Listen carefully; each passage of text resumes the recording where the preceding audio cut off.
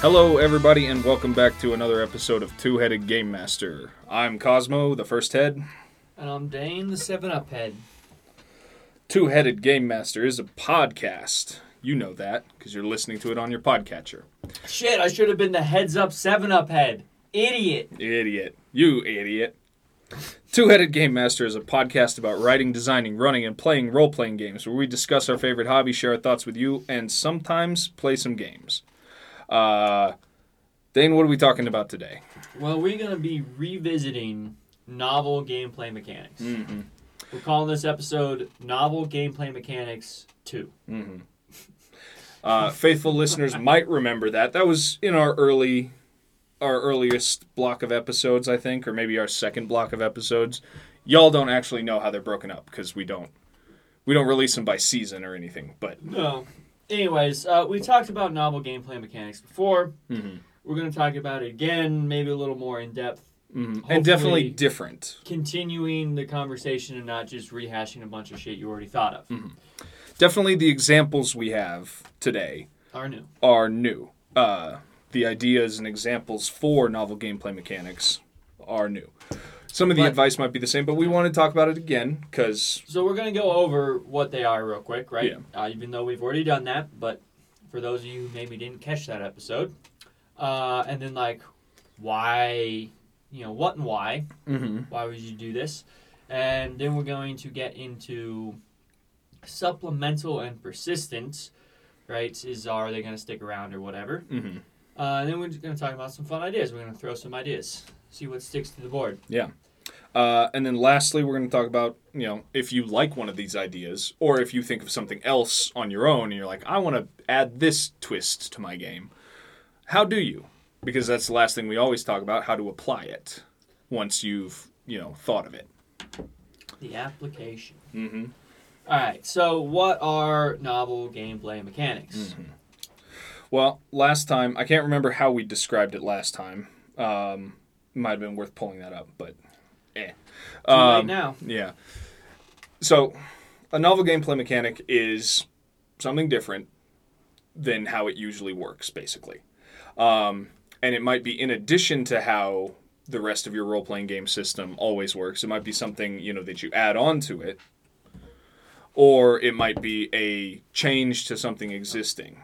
It's a change. It should change the gameplay, right? So, it doesn't have to be as perverse as 2 plus 2 now equals 6. Yeah.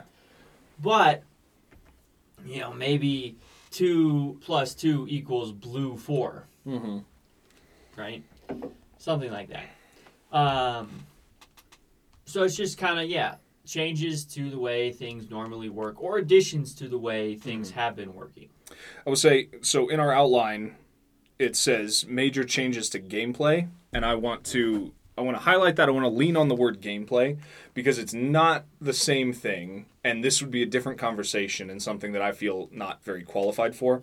This is not the same thing as, tweaking the balance, tweaking stats, or tweaking, maybe you're playing Dungeons and Dragons and you change the way your characters roll stats, or you change what their proficiency bonus is. Maybe you just decide, in my game, proficiency bonus starts at +5 and it just stays at +5 forever. I don't know. That's a different thing. That's not what we're talking about. What we're talking about is, ways to change the actual gameplay, the way your players interact with the world in some way, or the way the world affects them. Mm. Not talking about stats or customizing systems or hacking. So an example of something that's already built in to some games is half movement speed. Oh, when you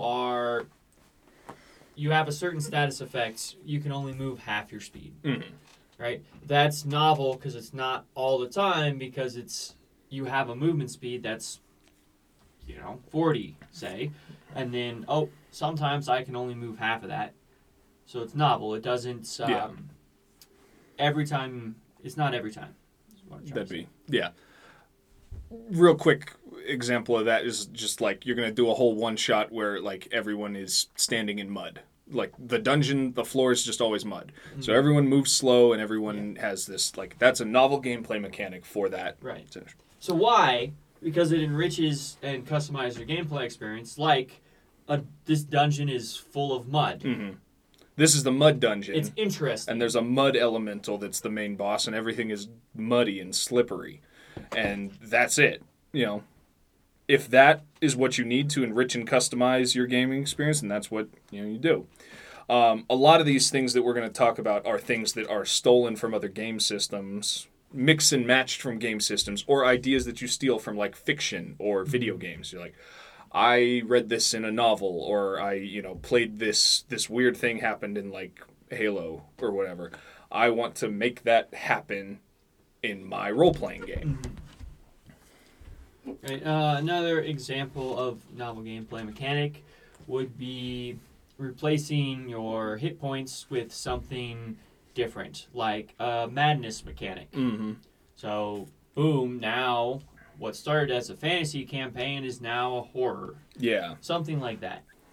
Or, maybe you do or don't have that madness idea, but you still want to replace hit points. Maybe you don't roll damage and just count down hit points. Instead, you roll on like ascending injuries table. So every time they get hit, something, happens to them that makes it harder for them to fight. And then you're just talking about Afterlife. Well, that's how the Eclipse engine works. I don't really have a way to like insert that into D&D yet. I've thought about it a couple of times, but the point is, say you're playing whatever and you want to make it more lethal. You want to make it more like dangerous. Okay. Get rid of hit points.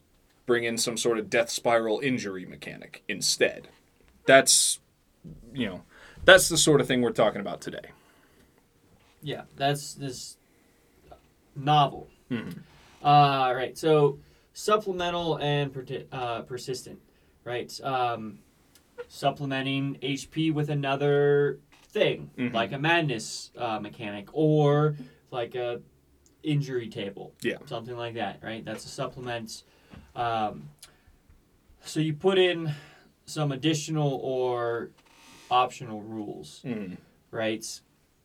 The basic ones that are real easy examples, low-hanging fruit. It's pretty hot right now. Are like the survival ones, so like a hunger mechanic or a thirst, right, or encumbrance. Now, from what I understand, like D&D has an encumbrance mechanic, and I'm sure there's like some table for tracking like food and hunger and thirst, that sort of thing. Like those rules exist, but they are supplementary, where meaning that you're not necessarily always expected to use them, but they exist for you to like turn on if you want to customize your game. That's like what your party wants to do. It's like, we want to do a real gritty, like, I don't know, trek through the desert. Yeah. Right. And it's about scavenging supplies and managing resources and surviving to get to the other side. You turn something like that on, and the other aspect of this is, like, we're talking about things that are probably permanent. Last episode, we talked about using one-shots to, like, test out stuff like this. And they wouldn't be permanent, because it's just a one-shot. Right. But, like, what if it was really cool? Generally speaking, what we're talking about today is, like, finding some sort of supplement that customizes your gaming experience to be more like what you want it to be, and making it a permanent addition. So, last episode, 2 weeks ago, we talked about how, if you're going to use novel gameplay mechanics in a one-shot, make it something the players don't have to learn. Make it something that, like, you keep track of and you tell them how it works, because it's not necessarily going to be recurring. It's not necessarily going to affect them when they get back to the main story, whatever. This is the sort of stuff, the stuff we're talking about today is the sort of stuff that, like, you should probably take the time to explain to your players. Yeah. Because it's going to be persistent.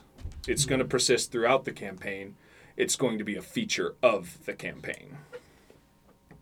Yeah, the feature of the campaign. I like that. Let's put that on the board. novel gameplay mechanics. Yeah. It is a feature of your campaign. It's what is special about. It's not just like a bland fantasy. Right. You add a madness mechanic. It's now fantasy horror. Right. This is the twist. This is the hook. You know, you're like, hey, players, I'm getting a new campaign together. Who wants to play? It's, you know, whatever, but with a twist. Right. So some fun ideas, right? I mean, we were talking a lot about the madness, right?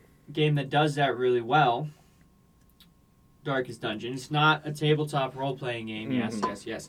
But it is a fantastic game. Yeah. We've already plugged it on this show. I think a few times. And we might do a whole thing talking about just like the lessons you can learn from Darkest Dungeon. But a lot of good stuff from Darkest Dungeon. Yeah. Today, though, we're talking about stress and quirks from Darkest Dungeon. Mm-hmm. So this would be a really fun thing to add to a campaign. If you wanted to push the idea of, if you wanted to push the idea of horror, first of all, and you wanted to, like, focus on the idea that adventuring is dangerous and... bad for your health. Yeah, bad for your health, both mental and physical. So, Darkest Dungeon has a fantastic stress mechanic where, like, every time they take damage, and some attacks from bad guys only cause stress. Sometimes they don't cause damage, they just cause stress.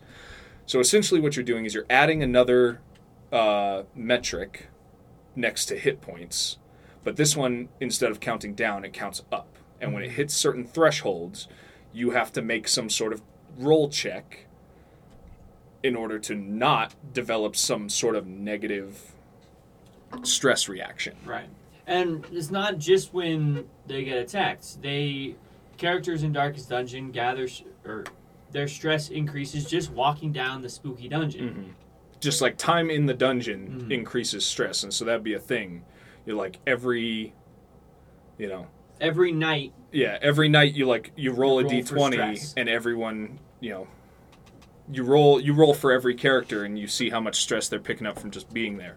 But then, maybe your party has a bard in it and they're like, "Hey, can I Game Master, can I play a song for everyone around the campfire? Can I try and like keep their spirits up?" And you're like, "Okay. Give me a performance roll and then set that against, one of their stats, and depending on how well they do, maybe you can reduce the stress. But if they hit certain thresholds, then have them roll on a table of bad things that can happen. They can develop phobias. They can, develop... And it doesn't always have to be bad, too. Right. They can get... if they, if they nat 20 it... Right, like Forest Explorer or something like that, where, like, they get a bonus to their damage in the creepy forest because they're so at home in the creepy forest that they don't worry about stress or something like that. And this is a really interesting thing, an idea that I really like. I really like the idea of including this in pen and paper role-playing game, because when you roll for these like stressed symptoms, when you get these like symptoms and quirks and afflictions, those are things that, like, you give to your player. That's like giving them a handout, but a bad one. Yeah. And like, hey, now you don't trust this other character. And, you're the game master. So that's not... We talked about the spheres of responsibility and who's in charge of what. You don't get to tell them how to respond to that, but you say, like, hey, you don't trust so-and-so now. And now they're like, okay, great. You've given them a fucking superb role-playing prompt for them to like add to their character. And now their character is that much richer because as they continue this dungeon, they're like looking sideways at their buddy the whole time, and their buddy might figure it out. And they're like, "Hey, what's your problem? Why don't you trust me anymore?" Man? And they're gonna have to like work through that. And maybe they can overcome it, have an argument or have a discussion. Maybe a couple good rolls in there, and they can, overcome it and get back to the way they were, lose that negative effect. But the point is, they were just, like, they were getting more and more, they were getting deeper into playing their characters. It enriched it. Yeah. Right? It enriches. Which is what we go for here on 2HGM. Kind of parallel is example from Call of Cthulhu, Mhm. which is a tabletop Yeah, role-playing it is game. a tabletop role-playing game. They have a sanity mechanic. There is the prevalent feature of sanity. And Call of Cthulhu is generally investigation focused with less emphasis on combat because it's about people who maybe they're private investigators or like old-timey detectives or scholars. Maybe they can get in a gunfight with a person, but when a horror from beyond the stars explodes out of like an artifact in a museum, that's not a thing that you beat with your detective special shooting bullets at it. You deal with it through investigation. You find like the spell in the haunted book that Yeah, you do a go team runaway. does the team runaway. You do the thing that you do the clever thing that banishes the demon. It's not about that, but heavily featured in the Call of Cthulhu mythos and in the role-playing game is the idea of sanity, that these things are beyond our comprehension to the point where they're harmful to your health. And they start breaking your brain. Yeah. And that's going to have some effects, right? The more unhinged you become, it changes the gameplay, right? That's novel gameplay mechanics. Changes the gameplay. Another, along the same line, is just a more general idea. We have a few different examples that come under this one. Is just the idea of corruption, which is similar to sanity, and it could be tied together depending on what you do. But the idea that like there's some sort of force or mechanic in the world that slowly erodes, the character's like soul or humanity in some way. Mental faculty, right? And sometimes it comes with bonuses, but they have to like stay below a certain threshold before they like go insane or turn into a monster or whatever. Warhammer Fantasy and the Zweihander hack for it, that has chaos. That has like the malignant influence of chaos. And as things happen to you, as you're exposed to dark magic and the horrors from beyond our world, you run the risk of developing mutations and devolving into like a hideous monster. But sometimes it starts out okay. You're like, oh, I mutated I got like mutant eyes or whatever. Mm-hmm. And now I've like gained dark vision. I don't know. I'm not super familiar with the Warhammer Fantasy role-playing game. But like it could be okay at first, but then it becomes a thing that you need to hide because being a mutant is bad and the witch hunters will burn you if they catch you. And if you get too far gone, you just become a monster and you have to hand over your character sheet. You're not a player anymore. Oh, no. That guy's not dead, but you have to give it over to the game master because they've lost their humanity, they've lost their mind, and that's a risk that you run by coming into contact with stuff. Right. Similar example is cyberpsychosis from Cyberpunk. Right. More corruption, right? The more you do it, the worse it gets. Yeah. But you might become the more cybernetic powerful, you are, right? You get stronger, you get, augmented muscles, you get replacement limbs, you get like blades on your hands. Yeah, concealed weapons, all kinds of stuff. But the less human you are, the more machine you are, the more you develop this cyberpsychosis mechanic, which eventually can drive you crazy. Yeah. And like the Warhammer Fantasy, you lose your humanity. Mm-hmm. And, so we put those together. Those are two examples from completely separate, unrelated role-playing experiences. But the idea is corruption. The idea is that, like you're becoming less human, maybe gaining some power that way, but also, running a significant risk as you continue the campaign, as you continue down this path of, this path away from humanity. Ooh. Really focusing on the themes of those worlds. Exponential. No. existential. The question. existential. What is humanity? What does it even mean to be human, man? What is reality, man? If All right, I live in a computer. More grounded than theorizing like that. We talked about it already. Modified damage, like a major injuries table, where instead of health points counting down, the injuries count up, right? So like, oh, broke your leg, oh, broke your arm, oh, broke your other arm. And those can add up to death, but the point is like each one does something uniquely different. I like this one a lot because it's one of the first like major things that we wrote when we were coming up with our Afterlife setting and when we wrote the Eclipse engine to run it. We didn't do damage dice. We didn't do hit points. We did an injury table where we wrote out a bunch of injuries. And so the damage is reduced by like your armor and toughness. So if you're really tough and you get hit, you're probably just going to get knocked around. But as you continue to get knocked around, that number goes down. And so you're more likely to roll higher on the table where the more lethal effects are. Yeah. I fucking love it. I haven't come up with a way to replace damage dice and hit points in D&D smoothly. We've been playing not completely. Not completely, but we've been playing a fair amount of D&D, and that's like a cool hack I would like to bring into it. I'm sure something exists on the internet, but the way we are, I would prefer to write it myself and do it. But I would say I fucking love that. It makes killing bad guys fun and easier. So like you're more likely to just chew through a horde of goblins and have it still feel satisfying.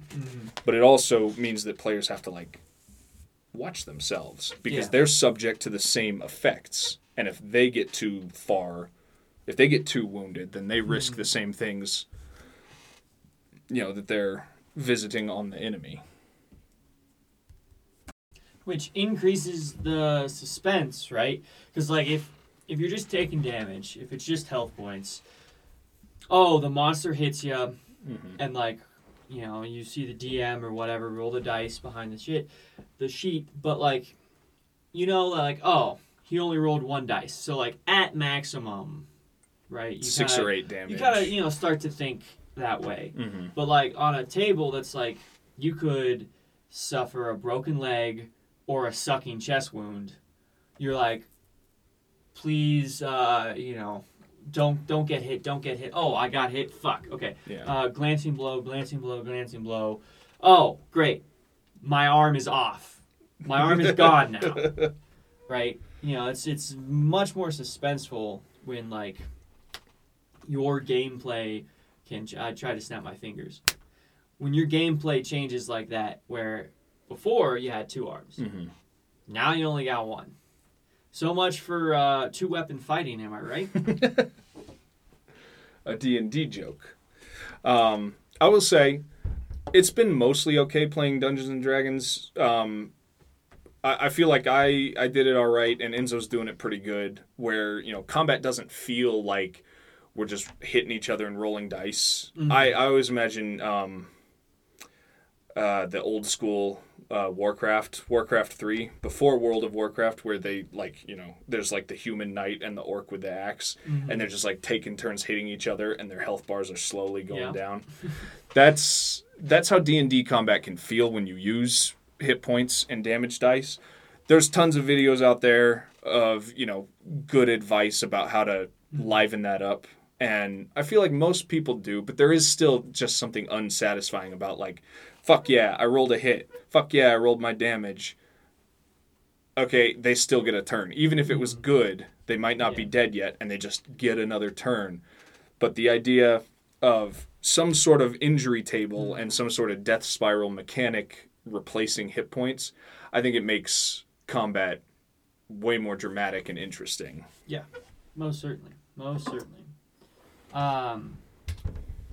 Another fun idea comes from Torg. You know how much we like to talk about Torg on this show. Probably the weirdest one tonight, and fitting that we saved it for last, because I think we'll have a lot to say about this. So But in tell Torg, them about the weird Torg thing. in Torg, the like premise of Torg is a bunch of different like realities are attacking Earth. So when they attack Earth, they're like colonizing Earth to be like their reality where they came from. Mm-hmm. So you have a bunch of different realities competing with each other. So the Torg disconnect mechanic worked if you were from a different cosm than where you currently were. On critical fails, you would get disconnected. Mm-hmm. So like the realities would like fight each other. Yeah. I guess the best example is like if you were using a weapon, right? If you were from the cosm of like the like Paleolithic, Mm-hmm. Dinosaurs Yeah. and cavemen. There's like a Conan the Barbarian dinosaur land one. If you're from there and you're using a machine gun, like yeah, you can still use a machine gun, but if you roll bad enough and like, the more likely, or the table increased, right? So if you were using a high level weapon and you were out of your home realm, Mm-hmm. the probability was more. If you disconnected, you would forget how to use that weapon. You'd just be like, what is this piece of metal I'm holding? I don't know if it was you forgot. I think like it was meant to be like the reality sort of disengages and like the gun might still physically be there, Yeah. but not really anymore. It like falls out of reality and doesn't Yeah. work. And it's, And- right. So it's not that you forgot, but it doesn't Mm-hmm. exist there anymore. Right. And there's some really cool stuff about how they did that. I felt like it was a lot to keep track of, and was maybe just an overdeveloped mechanic, but it was a very cool thing.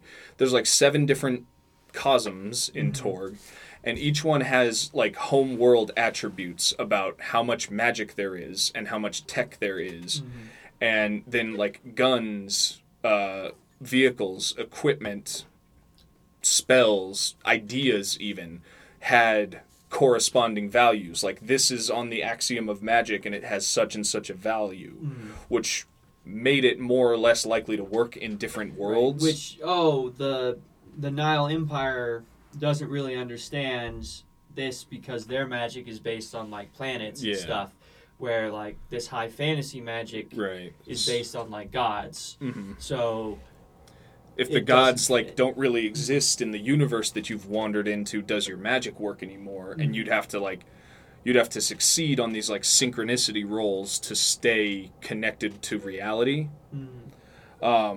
Very fiddly, very punishing in a way that I don't know was necessarily interesting, because it was so punishing it made it like, well, what do? You just have to like pick up a rock, or you might Yeah. forget why you're even there. well, I think if we had spent a little more time in Torg, because right, that was early days in our role playing, right? That was Like, some of the if- first stuff we did. I feel like if we went back now, I feel like we could make it really fun. I just think I wasn't. I didn't have enough tools in my Game Master tool belt at that time to put my own spin and like understand it properly. We could probably do it now, but when we first started, like we read it and we were conscious of it, we were aware of it, but we didn't really implement it. Well, we also took extreme steps in our character creation to avoid that. Yeah, that was Which maybe kind of made bad characters because then all our stat points were eaten up by trying to avoid this thing. That was, I would say, kind of like a rookie role-playing player thing Trying to to do, where we're min-max, like, you see a thing and you're like, that sounds bad, I'm going to make a character who that can't happen to. And in doing so, you actually lock yourself off from an fun interesting... role-playing. Yeah. You lock yourself out of something interesting that's meant to be core to the experience. We don't have a lot of experience with this idea, but I will say it's hella interesting. And if you can get your hands on a copy of Torg, I know it's out of print, but we got some used copies, and there might be in print some digital copies. I would recommend just like exploring Torg, even if you never play it, even if you're like core D&D or you only play Call of Cthulhu with your friends, that's it. Just like give Torg a shifty, because there is a ton of cool stuff in there, not least this disconnect mechanic. Each Cosm has like a separate magic system. The Nile Empire being based on like the stars, and so you had like a little simulator for rolling to see what was in rising or why. Yeah, I don't know astronomy. Astrology. I don't know either. Let's be fair. But yeah, there's this like whole astrology mechanic where you like roll to see what you're in tune with and what is rising or waning or whatever, and that unlocks or empowers different spells. This is all kinds of cool fucking shit in Torg, and all of it is worth reading. And even if you never played Torg, there's a ton of stuff to steal. Feel like we've talked about that before. We talked about the drama cards. Yeah. As a tool that you can use in a lot of different ways. But anyway, we're getting a little off topic. We're talking about novel gameplay mechanics, persistent supplemental mechanics to customize your role-playing game. Well, I think we've got we've thrown a lot of ideas out there. Let's talk about how to apply them. The part that always comes after we talk about stuff. Because it ain't school if you don't learn anything. Wait, this isn't school. No, it's fun. School can be fun. It's fine. It's, this is fun stuff. How to apply this shit. So when you're thinking about bringing a novel gameplay mechanic in, you should consider the tone and setting that you're trying to go for. Right? Like if you want to be a high fantasy romp, probably not like a horror. Don't add horror stuff into it. Or don't do a death spiral. If you're playing something with kind of like a Lord of the Rings-y feel, you probably don't want a death spiral hit point supplement. You probably want to just stick with hit points. Because, the idea of chopping down goblins, fun and all, but you also want to like be fully recovered when you camp at night, and you want to be able to rely on certain things to just like reinforce the tone of what you're doing. Right, but if you're going for like maybe like a pulpy in a detective case, right? Maybe add like I don't know, a suspicion mechanic. I don't know how that would work, but your players get more suspicious of like their suspects when they find stuff. They're like, oh, you found a red handkerchief. Well, that means this guy did it, right, or something. I don't know. Yeah. It's about about reinforcing like setting and genre. Basically, and if you're doing it, say you play Darkest Dungeon, the video game, and you're like, this is the kind of D&D adventure I want to run. I want it to be, gritty and grimdark, and I want it to be all about, how mentally hard it is to do this. Well, then steal the stress mechanic from it.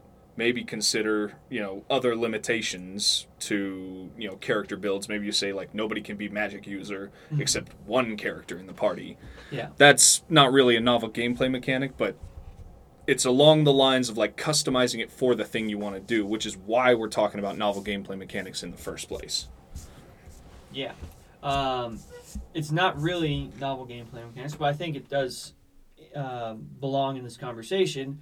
Like character restrictions, like D&D, you can be all these different types of characters, classes, and species and shit.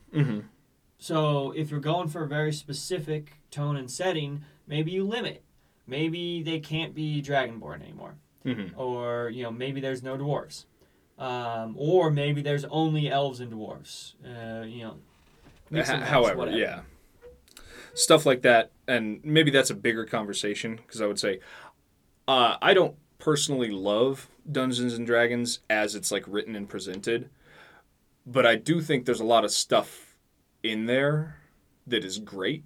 And if you look at all the stuff that's available in D&D and you treat all of it as like Lego blocks to pick and choose to make your campaign, and you say like, no spellcasters or only spellcasters or only this species, and you use restrictions like that to build a bespoke fantasy experience, then like Dungeons and Dragons starts to get really cool.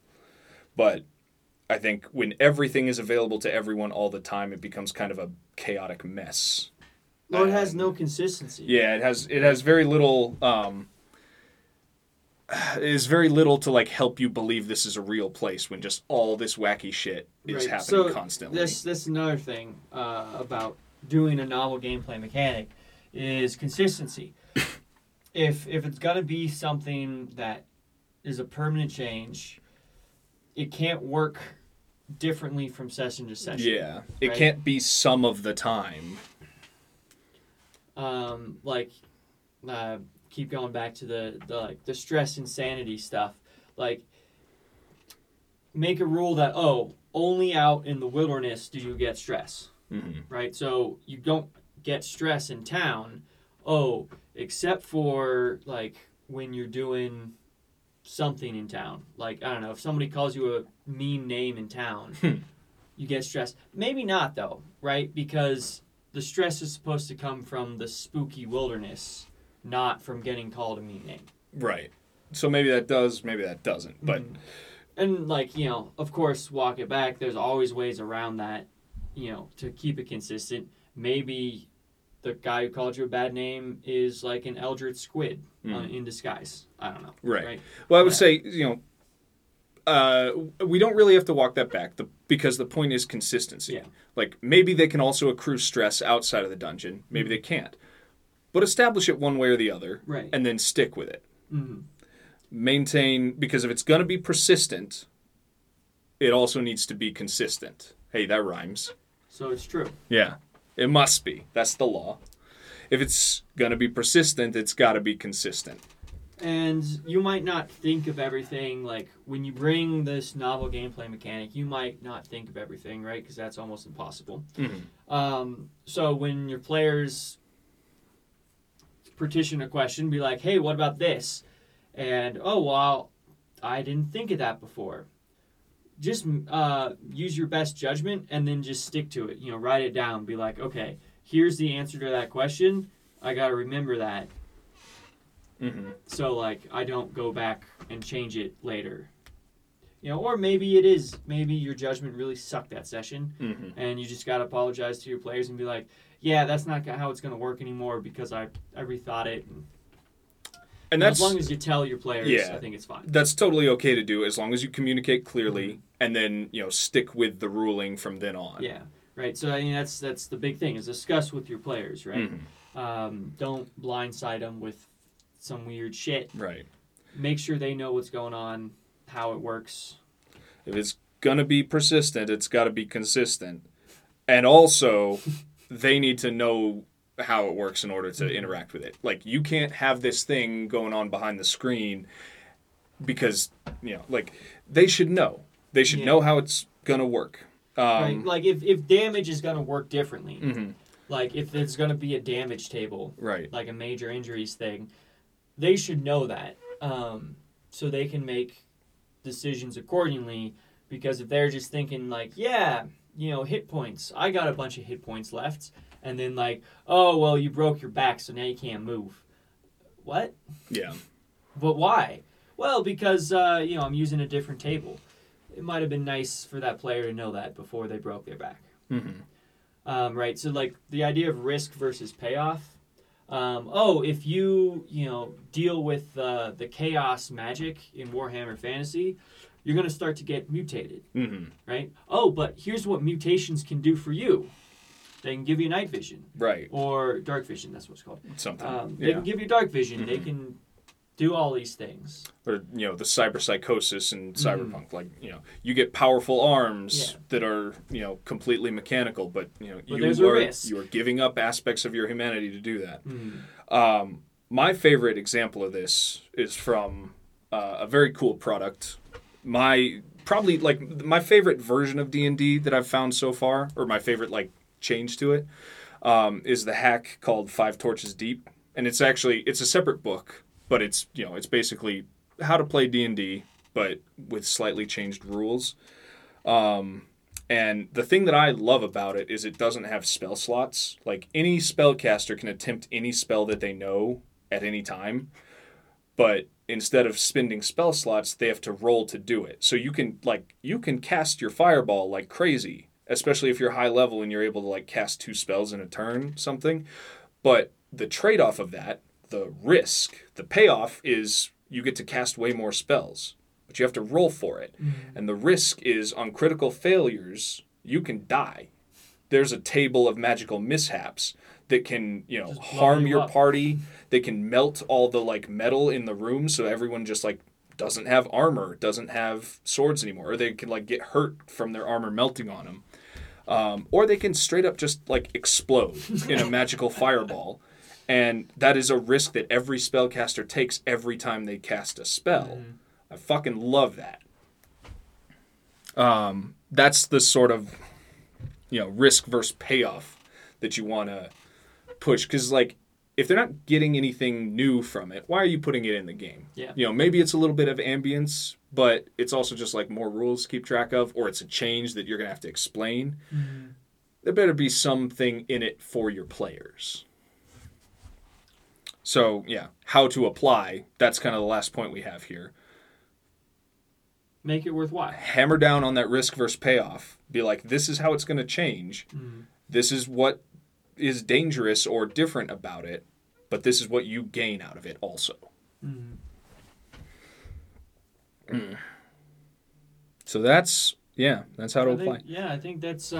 so, you should know what a novel gameplay mechanic is, because we've talked about it twice now. Mm-hmm. But for those of you not paying attention... it's a change to gameplay that enriches and customizes your gaming experience. Mm-hmm. We talked about the idea of like supplemental and persistent changes. We talked about why you might do that. And we talked about like the stuff you need to do in order to make it work. You need to be consistent. And then we talked about a lot of fun examples. Mm-hmm. Hopefully some of those stuck with you. I think all of those are really cool.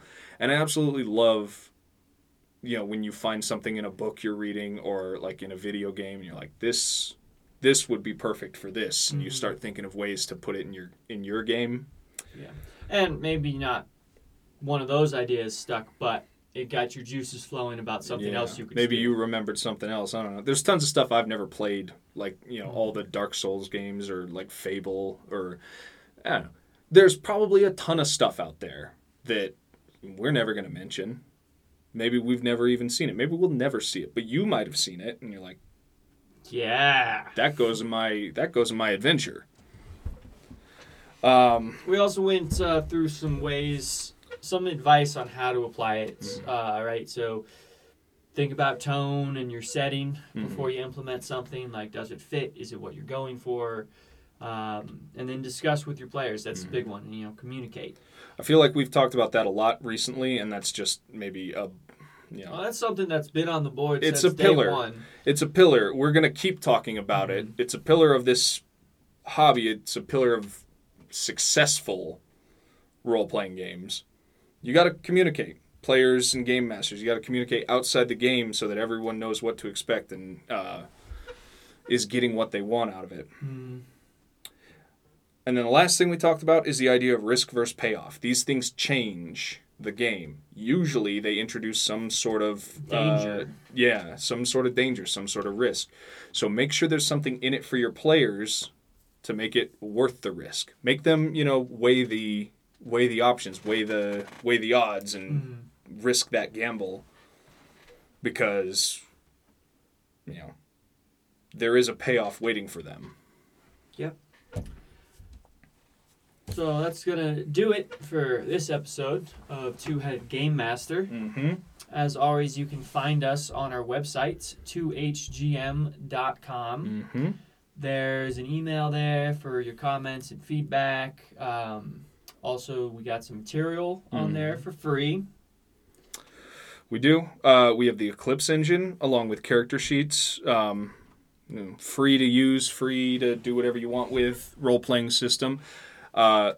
Includes a death spiral for combat. It doesn't do hit points and damage dice. You have a toughness value that is directly countered by injuries and effects. It's very fun, I think. We also have a 10-minute dungeon game up there, which is free. Fun to just like introduce new people to role-playing games like it's a board game. Been very successful with our friends. We also have links to our Patreon and Twitter. Hit us up on those. Yeah. Please. Please. We're so lonely. We got fun stuff on Patreon. We do a Discord hangout. We, when we have people who actually want it, we might play some games on there. We might have some exclusive, adventures or role-playing content to give out. But you got to get on there. You got to join to see. Yeah, you got to join to find out. Join us next time for another episode of Two-Headed Game Master. Real quick, we're going to be plugging this for the rest of the year. We are hard at work on Afterlife, our original post-apocalypse role-playing setting powered by the Eclipse engine. Stand by for details. We're looking to have that out late this year. October, November, something like that. And that should hopefully be really cool. We're talking about a print option and a digital option. We'll probably come up with a bunch of goodies to throw in with it. Be very excited. We've been working on it for a while. We think it's very cool. And I believe that about does it. Thank you to the Burning Saviors for their use of their song, Pontilla's Finest, for our outro and intro. Mm-hmm. And we will see you next time. See ya.